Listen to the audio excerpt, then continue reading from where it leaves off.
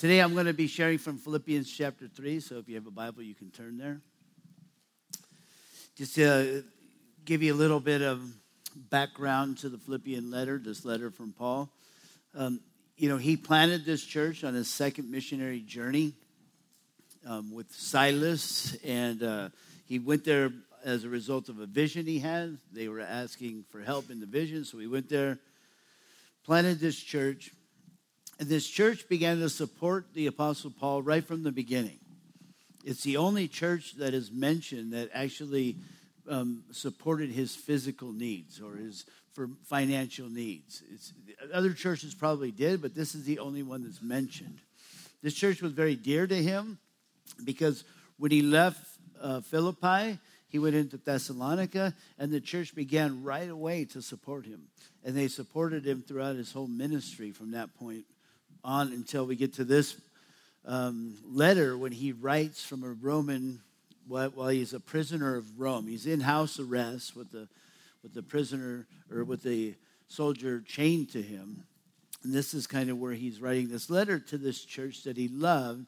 And this church, he viewed them as being partners with him in the gospel. He said, you have been in fellowship with me, or partnership with me in the gospel from the first day, right from the beginning. And so he loves them.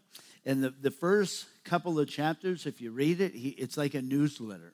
He's informing the church in Philippi what's happening with him, being in prison and all, sharing that I'm okay, I'm in prison, and thank you for sending the gifts and all of those kind of things. But he also shares about the ministry, how even though he's in chains, the word of God is not chained. And even though he's in prison, the whole palace guard has now heard the gospel. So he infiltrated the palace guard. They would have never been, exposed to the gospel, but he viewed it like this is God giving me the open door to share the gospel with the palace guard. So, and this is the point I want to make in that, is that Paul viewed this church of Philippi as part of his team. Even though, he had a team that was on the ground with him, this church, he viewed them as being part of his missionary team. If you relate that to military, any military here? God bless, a couple hands out there. Thank you. But to put one soldier on the battlefield, a low estimate from my research has been that it takes 12 people in the support kind of roles, communication, supplies, and all those kind of things, to put one soldier on the battlefield. And I want to ask you, what would happen to the one soldier on the battlefield if he didn't have the 12 people supporting him? He wouldn't last long. He would die. He would get killed. And so that's kind of Paul's view. So he says that, he's looking towards a heavenly account from the work that he does, and the Philippian church was going to be a part of that heavenly reward as a result. And so Reliance Church is my home church, and so you guys are partners with me. The church is supporting me, and I'm really thankful in prayer. They're also helping provide for my physical needs and hopefully participation. There is a mission trip coming up. A small group from this church is going to come in a couple of weeks and help me facilitate a Serbian Pastors and Leaders Conference. Gabe and Sarah Diro, Joyce Portugal, Melody Baker, and Bob Brown. And if I miss anybody, I love you. But and so looking forward to Pastor Ted coming next year to help me with the Serbian Pastors and Leaders. I think Darius may be coming to the Philippines with one of his sons. And so as we move forward, hopefully we'll see you. We're going to have a little guest room, hopefully in Italy. So you guys are all invited to come to Italy. Let's just not at the same time. We just have to schedule it in. So there's three things in this. I'm going to blitz through this because there's way too much information here that to be able to get through it all. But there's three things I want to look at. One of them is human achievement that Paul's going to be writing about. Second thing is going to be giving up to gain. A little oxymoron for you there. And then the third thing, I couldn't really figure out how to describe it. I thought of the sanctification process, reaching forward, pressing toward is another thing I thought of. But when I put it all together, it's just the Christian life. And so the third thing is going to be explaining kind of the Christian life. And the title of the message is hashtag reaching forward. And so the first thing, let's just say a short prayer because I'm going to get into the word. So Lord, we open your word and we do it with reverence and a thankful heart that you have given us your word. We pray that your Spirit would minister it to our hearts. And we pray that it would impact us and transform us from glory to glory. To be more like Jesus is our goal, Lord. In his name we pray. Amen. So verses 1 and 2. Finally, my brethren, rejoice in the Lord, for to me to write the same things to you is not tedious, but for you it is safe. Beware of dogs, beware of evil workers, beware of the mutilation. And so Paul begins by reaffirming things with the Philippians that he had obviously shared with them when he was there. He is warning them about a sect of false teachers known as the Judaizers. And so the Judaizers, they propagated this false kind of teaching that was really that Gentiles, in order for Christ to benefit the Gentile people, they had to really become Jews first. The Jews had no problem with the Gentile becoming a proselyte or converting to Judaism. And they would go under the rite of circumcision, and then they would begin to live according to the law of Moses. And so that's what the Judaizers taught, that a Gentile could benefit from Christ, but first he had to become a Jew. He had to be circumcised, he was a male, obviously, and then he had to live according to the law of Moses, and then Christ would benefit him. And Paul, of course, would have no part of that. He fought against that in his ministry, tooth and nail, and sometimes he was the lone voice for the Gentile, fighting for the truth of the gospel. And so it has been said that if a pastor only feeds the sheep without warning them, he only fattens them for the slaughter. And so with our ministry as ministers of the gospel, we need to feed the people, but we also need to warn them about the false teachings that are out there. And so I appreciate Reliance Church because we get fed, but we also get warned about various things. For example, Mormons today are trying to become more acceptable to mainstream Christianity. And I want to tell you that Mormons, they don't even like to be called Mormons because they want to be kind of more accepted. But Mormons worship a different Jesus. It's not Christianity. You know, and so I'm thankful for Pastor Ted, and when it comes to those things, he doesn't pull punches. Reliance Church, we're going to expose it for our protection, right? He says, beware the dogs.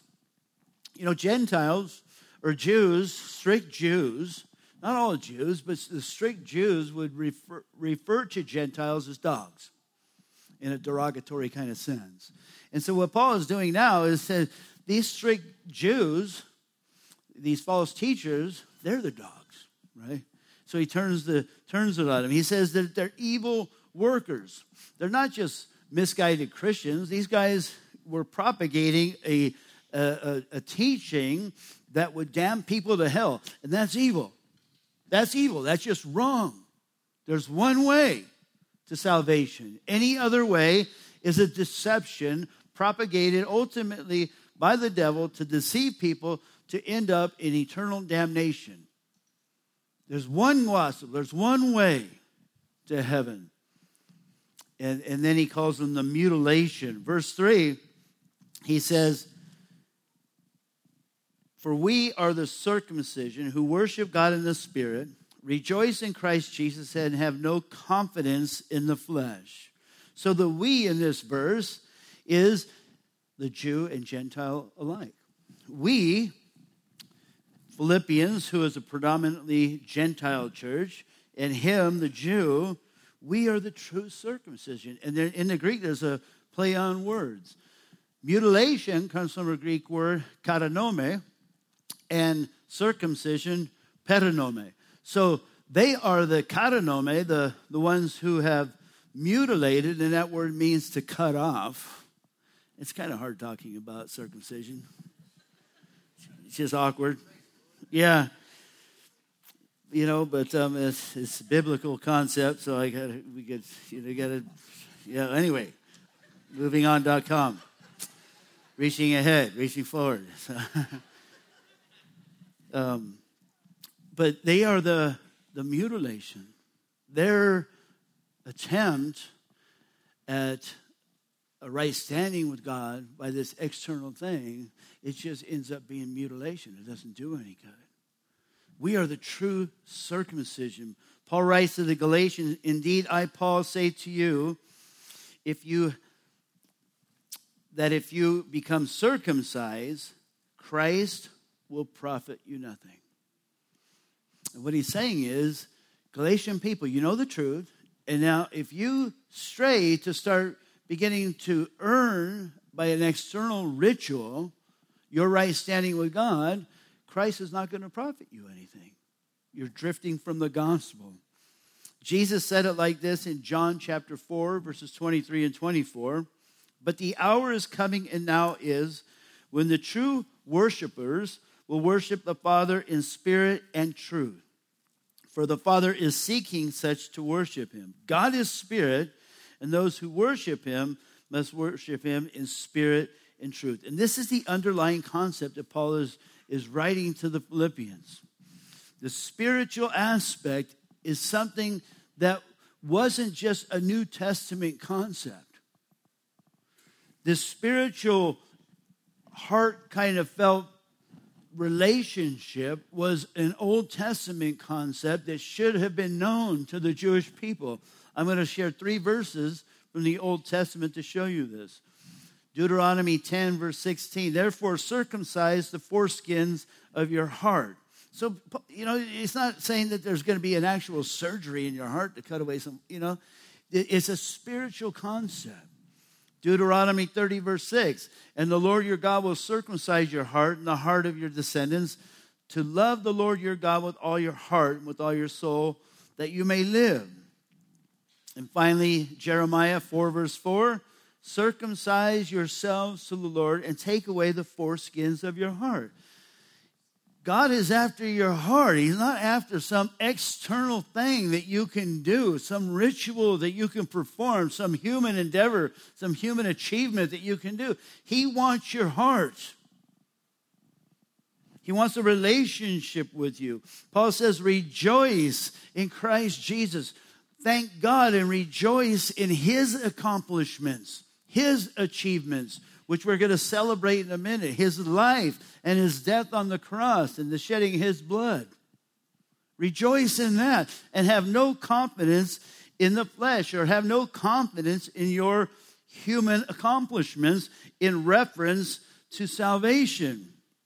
Verse 4, Paul says, though I might also have confidence in the flesh, if anyone else thinks he may have confidence in the flesh, I more so. And this is what Paul's saying. If you think that you are something special by what you do, well, listen to my story. If anybody could have confidence in the flesh, it would have been Paul. He was, verse 5 and 6, circumcised the 8th day.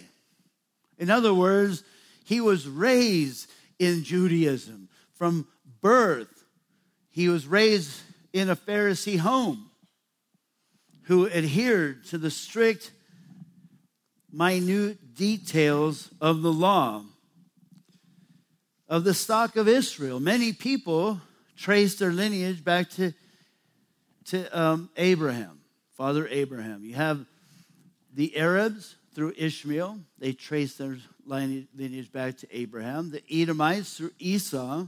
But what Paul's saying is, I'm of the stock of Israel.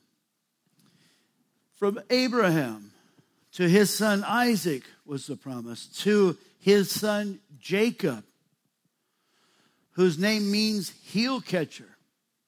And then God, through circumstances, got a hold of his life and changed his name from Jacob to Israel. which means governed by God.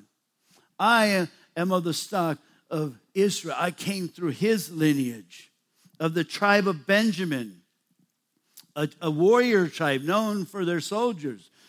The first king came from Benjamin. The tribe of Benjamin was one of the first tribes along with Judah to recognize David as their king. A Hebrew of the Hebrews. There are a couple types of Jewish people. There were the ones that spoke Hebrew, the conservative ones. And then there was another group that kind of maybe lived abroad or whatever. They didn't speak Hebrew. They spoke Greek. They were influenced by the Greek culture. They were still Jewish. But Paul says then there was obviously the Hebrew Jews would look down on the Hellenist Jews, the Greek-speaking Jews. But what Paul is saying, even in the Hebrew group, I was a Hebrew of the Hebrews. He sat at the feet of one of the famous rabbis, Gamaliel.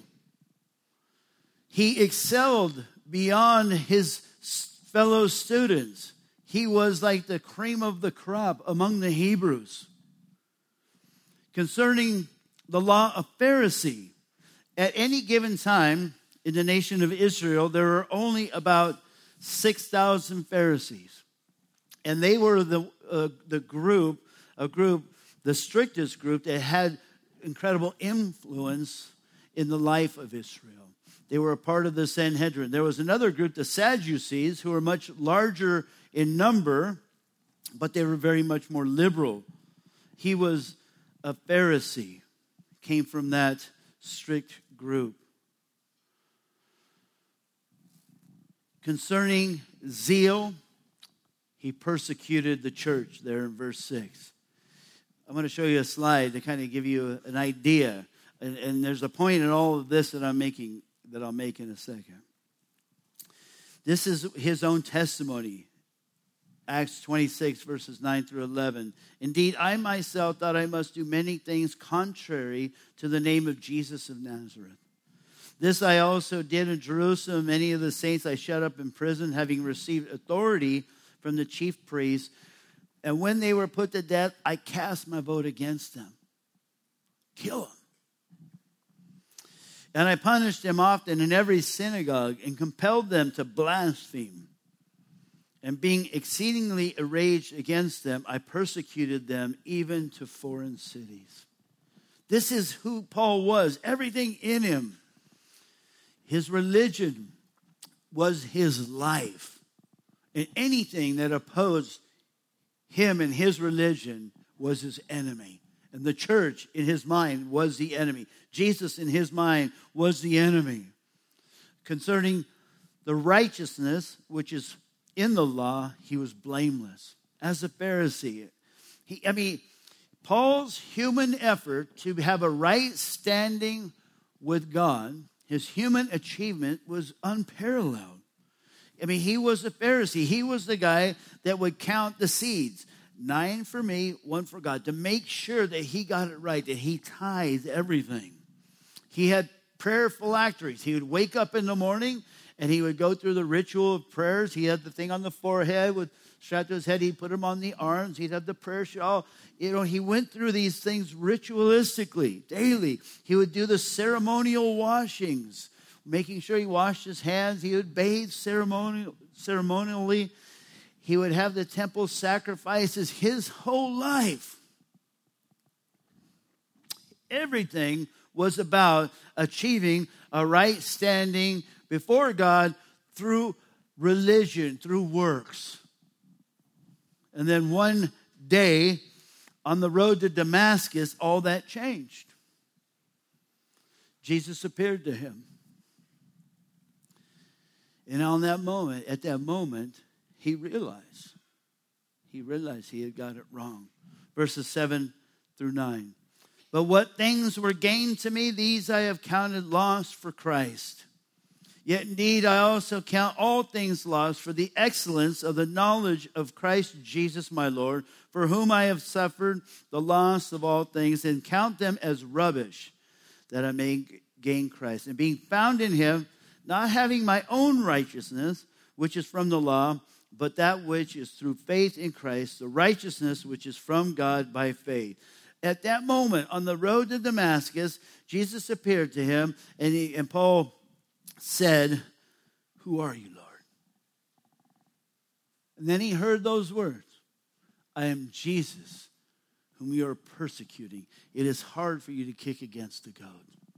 At that moment, he realized all his human effort, all his human achievement to have a right standing before God was for nothing. It was of no value. It was absolutely rubbish. And at that moment, he gave all of that up. He didn't lose it. He willingly gave it up. And he began a new pursuit in seeking after Jesus Christ. Who are you, Lord? The desire of every Christian heart, isn't it? To know Jesus. That's why we're gathered together, right? It's not just to look at me, even though that's a blessing for you all. Kyle's got nothing.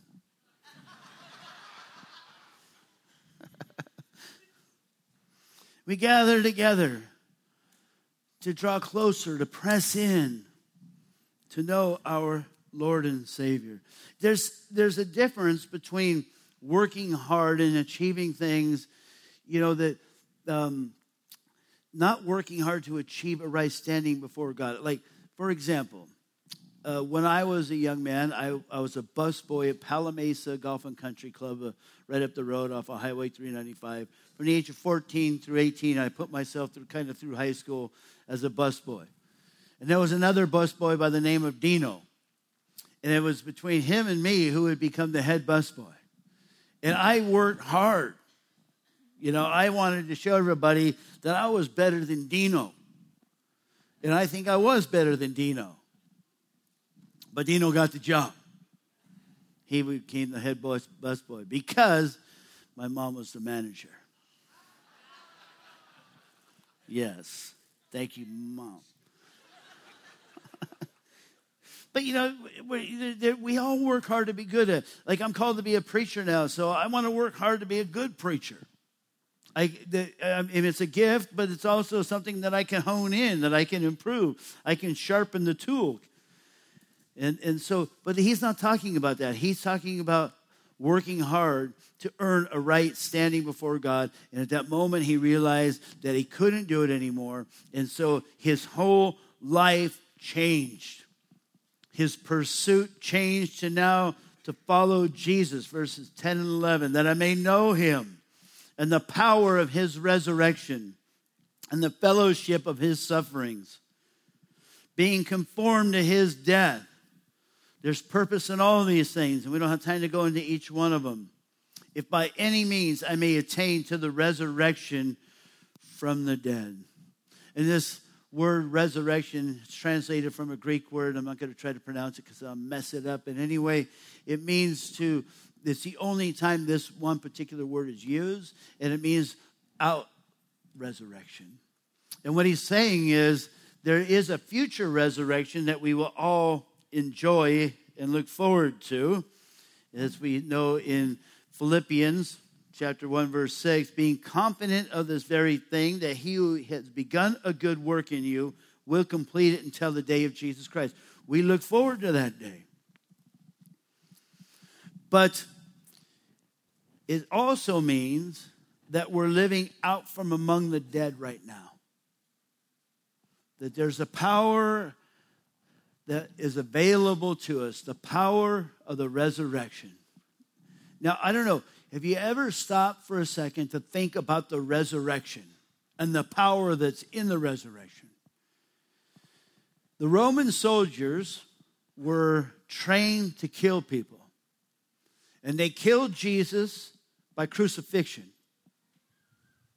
He died on the cross, and just to make sure, the Roman soldier took his spear that he was trained with, and he rammed it up into the ribs and punctured his heart, just to make sure he was dead.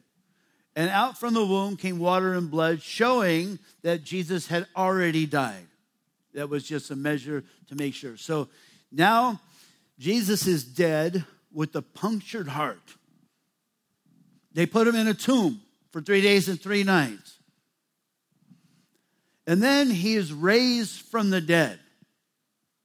And when you stop and think about that, the hair on your arm should start to come up. The hair on your neck should stand, right? The power that was revealed by God to raise a man from the dead, never to die again. And this is the out-resurrection that God wants us to come out from the dead and to begin to live that right now. We have a hope for the future resurrection, but we want to live the resurrected life now. 2 Corinthians 5:17. Therefore, if anyone is in Christ, he is a new creation. Old things have passed away. Behold, all things have become new.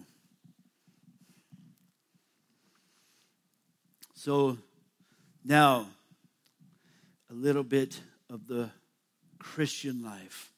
This is what it's all about to me. Verse 12. Not that I have already attained or am already perfected, but I press on that I may lay hold of that for which Christ Jesus has also laid hold of me. Paul is writing this in a prison 25, 30 years after his salvation on the road to Damascus. And he knows he hasn't been perfected. He knows that there's room for growth in his life, and he's going to reach forward to continue to grow. He doesn't want to get stagnant. He wants to press on. But also there's something else that's happening in Paul's heart. He believes also, if you put all the stories together, that he's going to be released from this prison, that this isn't the end. And there's something in his heart that God has more for him. He gets released from prison. He's arrested, and in about AD 67, he is killed by Nero, the Caesar Nero. He has 5 years, and through the tradition of the early church fathers and their writings, it seems like he made it all the way to his desire. He wanted to go as far as Spain, the extreme western side of the empire, and it seems that he made it in these last 5 years of his life. But the point is that he's in prison. In his heart, he knows that there's a future. Scotty read from Jeremiah 29:11 that God has a future. He has thoughts of us, and they're thoughts of peace, not of evil, to give us a future.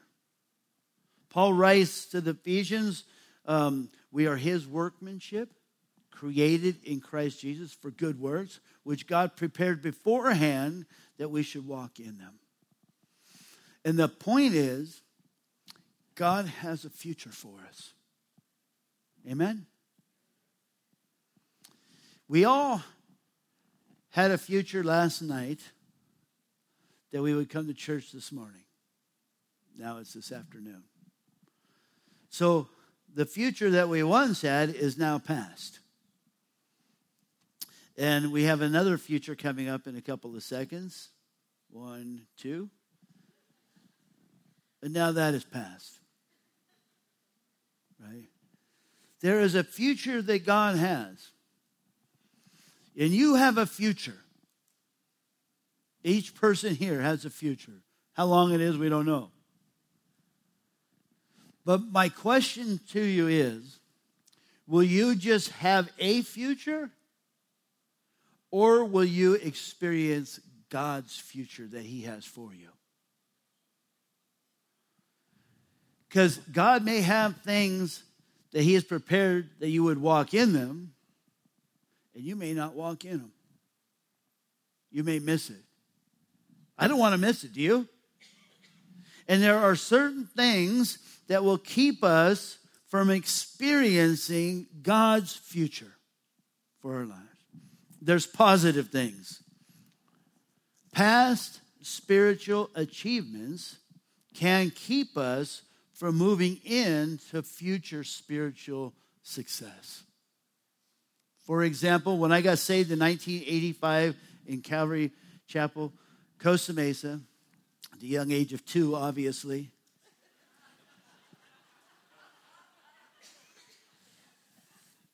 You know, just getting out of those 70s, that 70s show. That's where I was raised in.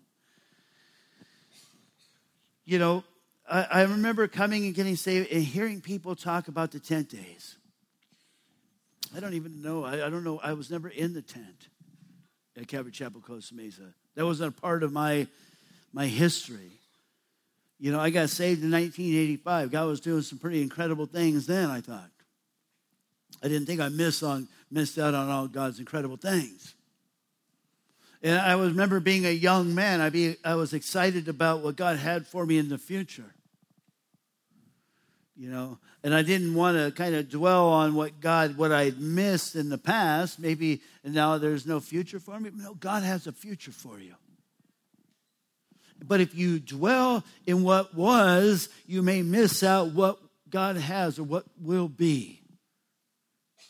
And Reliance Church, we are at a point where we have to be careful moving forward. Because God is doing a work at Reliance Church, and Pastor Ted just was sharing church planning. I'm so excited. I want to see what God does in Ireland. Maybe I can come visit my homeland at some point. You know. But things are going to change. And your future in Reliance Church is not going to look like what it's been in the past. Do you understand that? What has been was great. And, you know, being around in ministry for years and all, you know, I've seen it before. As a church grows, you lose some things. You lose some of the intimacy. And the people that experience that intimacy can dwell and, well, we used to be like this. Well, you're not like that anymore. Get over it. I mean, I guess we could say anybody that was saved after 19, well, it's not 18. Anybody who was saved after, 2017, you're going to have to find another church. Because we want to go back to the way we were. We love you, but not that much.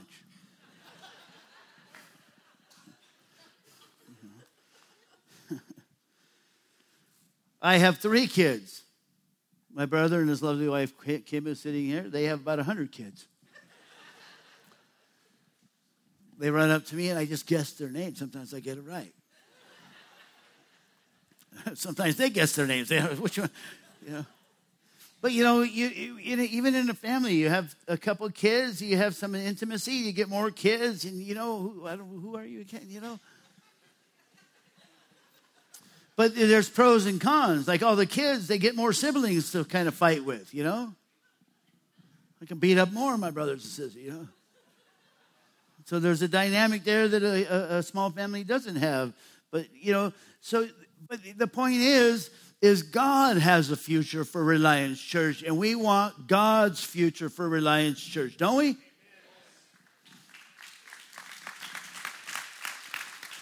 And so it's our privilege to seek out what that future is together. Not only is it our privilege, it's our responsibility. God has a future. It's not going to look like your past. It's going to be different. How many Christians does it take to change a light bulb? Change?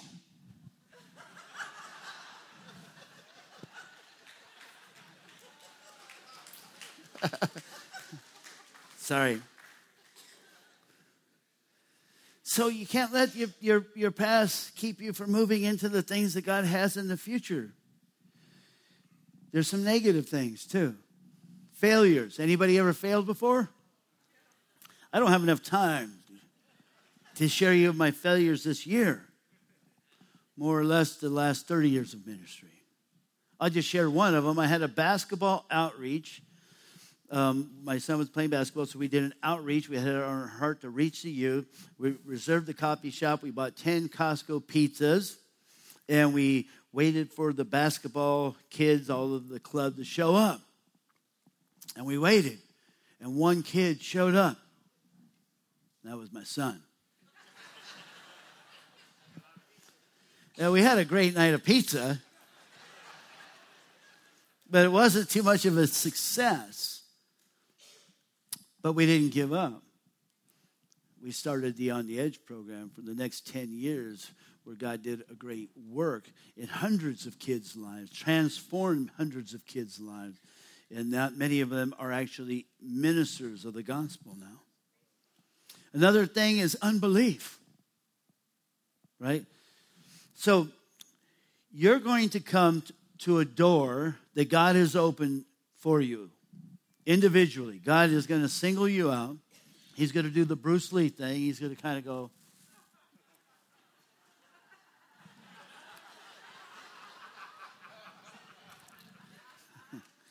I mean, he, out of a whole group, you got, hundreds of people in this room, but he's going to like, don't look away, I'm looking at you. And there's going to be a door open, and you're going to see what God wants you to do, and you're going to panic. I'm a prophet right now. You're going to panic because you're going to look at what God wants you to do, and you're going to look at yourself and your talents and your resources, and you're going to think, it's impossible. Can't do it. And you're going to be stricken with fear. And fear is a good thing. It's a natural emotion that we have, and it keeps us safe. For example, I'm afraid to get hit by a Mack truck. Therefore, when I see one coming, I step aside. It's preserved my life to this day. And so when you see that task, you're going to see that you're going to be stricken with fear. And it's impossible. I can't do that. But the key word, it's a natural fear. But the moment that God opened the door and did the old Bruce Lee thing, He has given you the ability to do it. But you will not realize it. It will not be realized in your life until you step through that door. But too many people, me, myself included, have seen that door open and weren't willing to walk through at times because of the fear. We made our decision based upon our natural fear instead upon faith and the belief that God will meet us in the supernatural to accomplish what He's called us to do. Because the Spirit of God inside you is not afraid of the task that God has given you. Because God has not given us a spirit of fear, but of power and of love and of a sound mind. You can do it, and the Holy Spirit is your cheerleader. Step, do it. We got this. Do not make your decision based on your natural fear. And then finally, sin. How many people have sinned? I sinned once. Even that was my wife's fault, but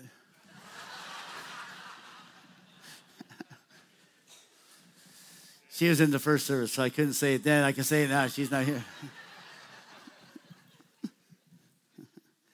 You're gonna have failures, and the devil is going to use that to keep you paralyzed from moving into the future that God has for you. But God doesn't want you to be paralyzed. C.S. Lewis, listen to this quote from C.S. Lewis.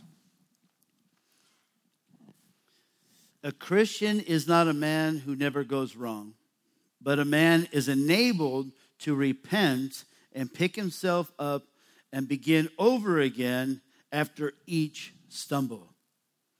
Because the Christ life is inside him, repairing him all the time. Rise up, O man of God. Do not let the devil keep you down. God has a plan. God has a future for each one of us. And my future is a one-way ticket to Europe on Tuesday at 5:20 p.m. I still got to pack, by the way. To go land in Budapest and to figure out what we're doing. I mean, I got some plans, some vision, but I mean, there's a lot of unanswered questions. People ask me how long I'm going for, and I say, well, I'm going there to have my ashes spread somewhere over there, probably. I don't plan on moving back to America. I plan on visiting, and when I come back, I'm coming here whether you like it or not, because you're my family. Even if I'm the redheaded stepchild, I'm still, I'm still in the family. But I want you all, I want Reliance Church to continue on this great path, God's blessed you with a great pastor. Pastor Ted, he's here, but I'm going to say it anyway. I respect him, and I don't say that lightly. He's guided you. Here, look at the church. Moved into a new building. It's full. God's blessing. You're all growing. You got some challenges as you grow. You got to figure it out, but you can do it. Corporately, you can figure it out because God has a plan. Seek it out. I will close with 1 Corinthians 9:24. Do you not know that those who run in a race all run, but one receives the prize? Run in such a way that you may obtain it. Hashtag reaching forward. Pressing toward the prize. God's prize. Amen.